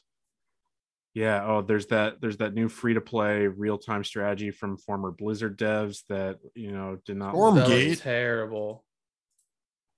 At least, I mean, honestly, I'll give it that the actual gameplay they showed looked better than the CG trailer. Like, so the whole thing with that is like I'll trust them to make the gameplay good in the sense that like that's StarCraft 2 devs, and like StarCraft is clearly built out a strong niche in the like the esports ish. But the thing that annoyed me about that presentation was they did speak about esports and how that's going to be a huge driver. Yeah. For how they're formulating. Because as someone who played Overwatch, and like the big thing that killed Overwatch was they tried too hard to cater both to the esports crowd and the non-competitive crowd. And like you can't do that because you have basically like two different play styles trying to be balanced simultaneously. Yeah, they're competing. It's kind of it's a tall order. All right, so let's just that's it for PC gaming. Let's just kind of speed through the last bit because these last few things weren't really real announcements. They were we did have a technical it was technically a showcase, but like the Capcom had a showcase where it was basically just here's some Resident Evil stuff. It was here's some Resident Evil stuff, Monster Hunter Rise DLC that we already knew about, but like showing that off because the release was this week, I think, if I know correctly. Yeah. No, that one. No, so that I think is out now. Yeah. Or no, it's a demo. Maybe I don't know. It's coming out soon. It's due out at the end of the month. But man, Exoprimal looks so funny. I don't know. Just portals opening up in seas of fucking velociraptors falling out is very funny to me. I still don't know who in that development team actually looked at Anthem gameplay and was like, yes, this is the future. Let's do this. This is good. This is good. We love this. Like, it's just Anthem with dinosaurs. And like, man, the thing that Capcom has done is they've pissed off the dinosaur fans because all the dinosaur fans want is Dino Crisis. This is just a crisis with dinos. Yeah, exactly. This is Crisis on Dinosaur Planet. There's a key difference there. Yeah, absolutely. Okay, so I mean, there wasn't a whole lot there for me at all. Speaking of a whole lot of nothing, let's talk about quickly that Assassin's Creed celebration thing. It was an event. We've now officially done more to talk about Assassin's Creed than they did. Yeah, it's like, oh, we've got an event to talk about how we'll have an event in September to actually the countdown to the marketing countdown, my friend. Yeah, it was literally like, oh fuck, it's so much bad press that like that we have nothing to show here, so like we got to sneak in last minute so like retain some sense of relevancy. They spent like a half an hour just talking about the 60 frame the 60 frame upgrade for consoles for Assassin's Creed Origins, a game that's how many years old? 6 or 7 or something like that. Yes, it's just like, fuck, oh my god, that like I logged into that for a total of 5 minutes and then was like, nope, I have better things to do with my time. So that was embarrassing on their account. Good decision. And then we had the final two things were two competing announcements. Yeah, simultaneously. They happened at the exact same time, both framed around these were like anniversary celebrations. We'll do the quicker one first, but it was a celebration of 10 years of Dragon's Dogma, another Capcom franchise, but announcing at the end finally that it will be getting a sequel 10 years later. So I never played the original, but based off of the people really like the original. from the creator. Yeah, it looks. I looked at the gameplay, and yeah, obviously it's dated, but what I liked about it, it's like, oh, it's giving you the feel of basically it's like a multiplayer game but offline. Yeah. You know, it's like, and like what looked the most intriguing is it looked like it had smart companion AI. You know, your companions are actually doing stuff or actually using Oh, abilities. you mean unlike Lydia and Skyrim, who would just like run through like a giant camp? Yeah, it looked like an actual like responsive companion. So that was cool, and I'll be checking that out when eventually that comes down the road. But that was just an announcement that it's in development. Yeah, I know Dragon's Dogma fans were eating good. They were so excited because they felt neglected, they felt ignored, they felt invalidated. They've been Capcom heard. Sees you. They've been seen. Yeah. That was that was what I was going for. Yeah. All right. So let's finally wrap it up with Matt's been chomping at the bit this whole time. Matt's doing a little dance for those at home. Another kind of celebration type of thing, but lots of Final Fantasy news. Square finally came in because they absolute fucking mad lads. They had their announcement at the State of Play, but they've also been conspicuously absent from these past 2 weeks, really. So they got their thing in at the end. So yeah, hit with it. Yo, first things first, they're giving us a Crisis Core remake, and they're putting it everywhere. That's everywhere. That's everything. That's Switch. That's Xbox. That's PlayStation. That's Steam. I think that's really smart marketing because, first of all, spoiler for a 3-year-old game, the Final Fantasy VII remake ends with them leaving Midgar, and you get another cutscene that shows Zack, the black-haired boy, walking into the church that he meets Aerith at. But he's supposed to be dead already because that's how Crisis Core, spoiler for a 15-ish year old game, ends, is with Zack dying. Long. But I think what they're doing with this is they're going to give everyone on all platforms a little taste, a little kiss of just a little smooch on the forehead of some Crisis Core that I think will be like loosely tied to the Final Fantasy VII remake saga. Like I think this story will be in part of the canon for that. Yeah, isn't that what it's because it's Final Fantasy Crisis Core, or yes, it's like 7 reunion. Yeah, and it seems like they're going for quote unquote, not like I'm angry, in their titling for these Final Fantasy VII remake remasters. I'm really excited for that. That's cool. I've never played Crisis Core. That was a PSP title. I had a PSP, but it was I had Ratchet and Clank Size Matters and Pirates of the Caribbean at World's End were the only 2 games I had on it. Man, really covering all your bases. I had it, of course. I did play that. But the biggest thing about that was this winter. The Mad Lads are giving us so much Final Fantasy. Strangers of Paradise in March. That was March, not February. Yep. This winter for Crisis Core, which is like December to like February, March area of December this year to February, March of next year. Final Fantasy 16 in the summer of next year. And then boy, howdy, let me tell you, those absolute Mad Lads said, you know what? 3 years after we release Final Fantasy VII Remake, when people were, joking that, oh, it's Square Enix, their dev cycle is going to be, we'll see part 2 in 2030. 3 years after, next winter, Final Fantasy VII Rebirth, basically part 2, showing the world outside Midgar. Yeah, they confirmed that the 7 remake is going to be a trilogy. Yep, that's the other big news. We now know it's only 3 games and not. People had been guessing 5, which is, it's a lot. Yeah, I think a trilogy is the right call there because they can do spin-off stuff with like Crisis Core because Final Fantasy VII has its whole it's its own ecosystem at this point. Like there are CGI movies that could get turned into games. Like who wouldn't want to play Advent Children and be like throwing like buildings at Sephiroth? But yeah, next winter, Rough. Final Fantasy VII Remake Part 2 Rebirth. Like, I was just giddy as a schoolgirl. So when is that a Absolutely. new game? Which one? The Rebirth.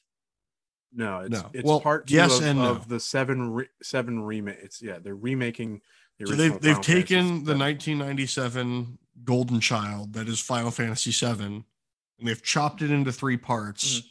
They then take those 3 parts and they extrapolate them into 40 to Okay. 60 hour games. They're fleshing them out for sure. Yes, and giving them the best coat of paint you'd ever ask for. Yeah, the Intergrade, the first part, is on my shelf, and I will need to be playing it soon. And that was the final announcement to cover just briefly, is that Intergrade is now coming to Steam. It had been Epic Game Store's PS5 exclusive. And one of the big things about that is it came to Steam, and it came to Steam with a Steam Deck verified check right away. Cool to see potentially that's a PS4 game that you could play in the palm of your hands that looks beautiful on a PS5, mind you, with the PS5 Intergrade update. So you're going to be playing that on the go on a handheld. That's crazy. What a time, man. What a time to be alive. And yeah, speaking of that, how are we going to play through all these games? I don't know, folks. You'll have to stick around and find out as we continue on. Will I finally perfect the Naruto specific Kage Bunshin no Jutsu for all of the dub people? That's a shadow clone jutsu, and make 20 of myself. So you can play them all at the same time. But yeah, that's the only way we're going to get through some of these things. But and again, this is for now. We'll put a pin in it. We're not going to say that this is finishing our not E3 coverage, because as far as we know, there's more coming. Yeah. So I think we're going to probably plan to take our week off next week, and then we'll pick things back up, because we may be right back in it. It may time itself perfectly. But yeah, this has been a lot. Again, we apologize to Nico, our wonderful, beautiful editor. Thank you for this one, and our listeners who are going to sit through this extra long episode, but it was worth it. Yeah. But any final thoughts, folks? Anything else you wanted to add? I'm just here to kill chaos. I know. We know. Okay. All right, gang. So quick plug. A lot of games. Quick plugs. Follow us on Twitter at CamcomPod. We've already plugged the Twitch, but for those at home, again, it's campaign_comrades. We did a bunch of these live streams, watching these showcases live. So if you want to go while the VODs are still there, check out our live reactions.